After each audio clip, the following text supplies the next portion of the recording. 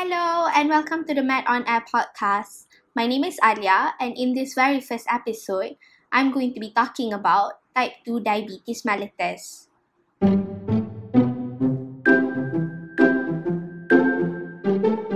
Type 2 diabetes is a common condition that involves the inability of the body to regulate and utilize glucose as fuel.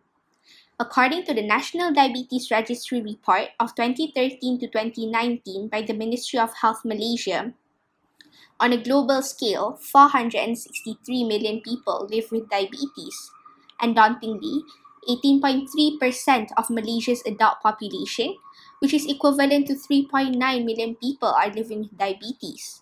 And type 2 diabetes mellitus accounts for 99.3% of diabetes cases. Let's start by talking about the pathogenesis of this disease.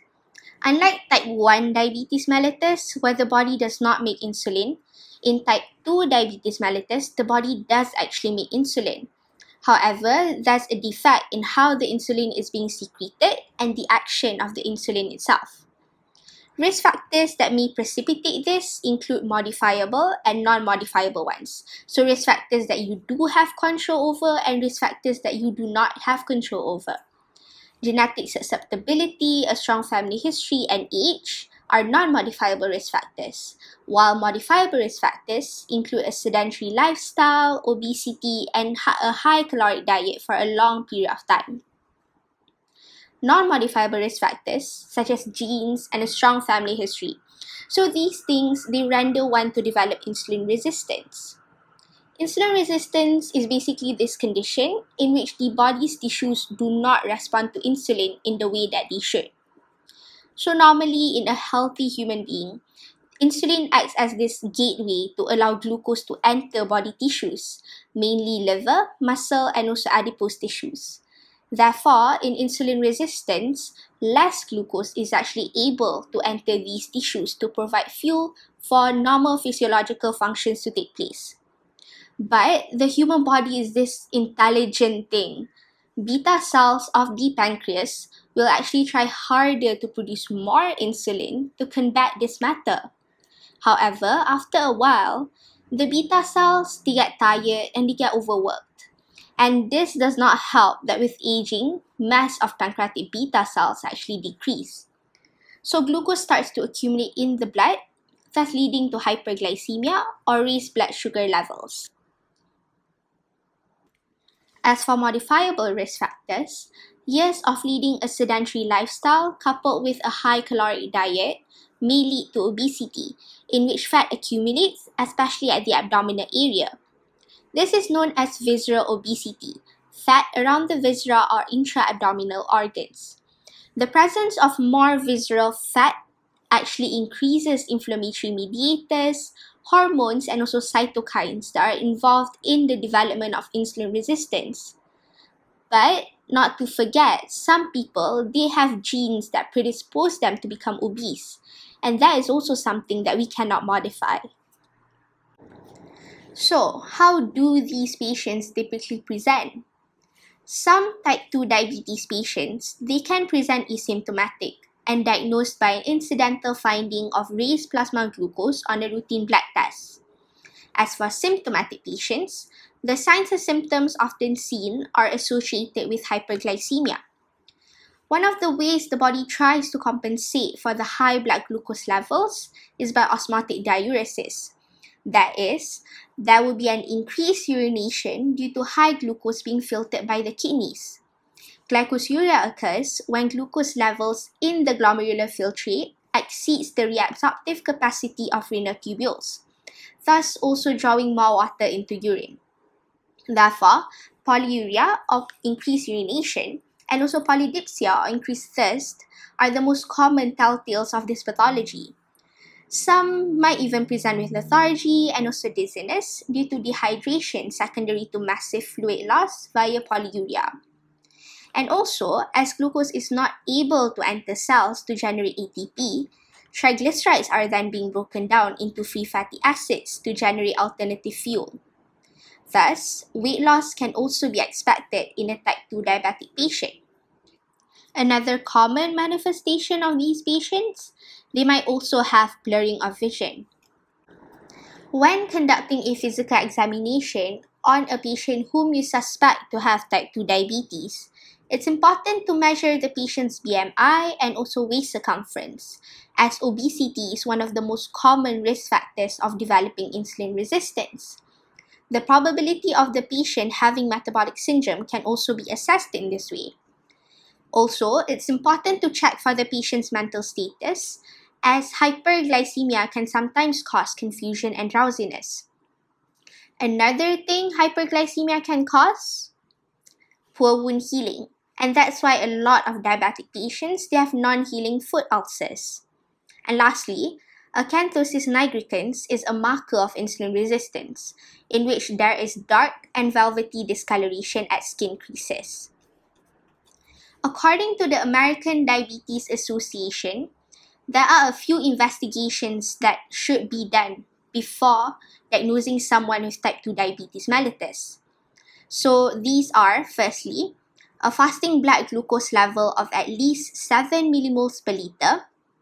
Number 2, a 2-hour plasma glucose during 75-gram OGTT reading of at least 11.1 millimoles per liter. And thirdly, a HbA1c level of at least 6.5%. In the absence of symptoms, the 3 tests should be confirmed with repeated testing. However, if the patient does present with the classical symptoms of hyperglycemia, a single random blood glucose of at least 11.1 millimoles per liter is sufficient to confirm the diagnosis. One of the reasons why diabetes is such a serious condition is because of the complications. Chronic complications of diabetes can be divided into microvascular and also macrovascular. Under microvascular, diabetic retinopathy is the most common cause of adult onset blindness among those aged 20 to 74 years old. In addition to that, diabetic nephropathy holds the number 1 spot for patients needing dialysis in end-stage renal failure. As for macrovascular complication, the development of ischemic heart disease and cerebrovascular disease are extremely common among diabetics. According to the National Heart Association, 65% of diabetics die of some form of heart disease or stroke. Now, let's talk management. According to the Academy of Medicine of Malaysia, the most common glucose-lowering therapy prescribed is metformin, followed by sulfonylureas. Lately, SGLT2 inhibitors have been very widely prescribed because of their positive impact on cardiac and renal outcomes, on top of also improving glycemic control. In more progressive stage of disease, insulin is given either alone or in combination with other oral glucose-lowering drugs. Besides that, antihypertensive therapies such as ACE inhibitors and calcium channel blockers, and also lipid-lowering agents such as statins are prescribed as well in the presence of metabolic syndrome. There are a very small percentage of diabetic patients, the lucky ones, who are able to opt for diet alone as their glucose-lowering therapy. If you were to look up the definition of diabetes mellitus, it would just simply say that diabetes mellitus is the most common cause of hyperglycemia, which is defined as a plasma glucose of at least 7 millimoles per liter. However, it's important to differentiate the different types of diabetes mellitus. It is vital to differentiate between type 1 and type 2 diabetes mellitus especially, as both of them require different managements. Type 1 diabetes mellitus is an autoimmune condition in which the presence of autoantibodies inhibit insulin production. These patients, they often present young and acutely symptomatic and also very lean. As I've mentioned before, type 2 diabetic patients can present asymptomatic and the disease itself has an insidious onset, thus presenting at a later age. Obesity is also an important risk factor for type 2 diabetes mellitus, and they would test negative for autoantibodies. A common acute complication of type 1 diabetes mellitus is unprovoked diabetic ketoacidosis, or DKA for short. However, DKA can also occur in type 2 diabetes mellitus. However, it would be secondary to infection or any other triggers. Now, let's test on what you have learned from this topic. We have prepared 3 questions relating to type 2 diabetes mellitus. So, first question. A 50-year-old man with underlying dyslipidemia came to you as the general practitioner for a routine follow-up. As screening, you did a random capillary blood glucose. The glucometer showed a reading of 12 millimoles per liter. On further history, he denies any lethargy, polyuria, polydipsia, or blurring of vision. He was also not aware of previous diagnosis of diabetes mellitus. What will be the most appropriate next course of action? Question 2. Mr. X was diagnosed with type 2 diabetes mellitus recently with a fasting plasma glucose of 8.5 millimoles per liter and a HbA1c of 8.5%. He has underlying ischemic heart disease, currently on bisoprolol, 2.5 mg/OD. He has a height of 160 centimeters and a waist circumference of 100 centimeter. Fundoscopy examination also showed several hard exudates and cotton wool spots. Which of the following drugs is not suitable to be prescribed? And last question.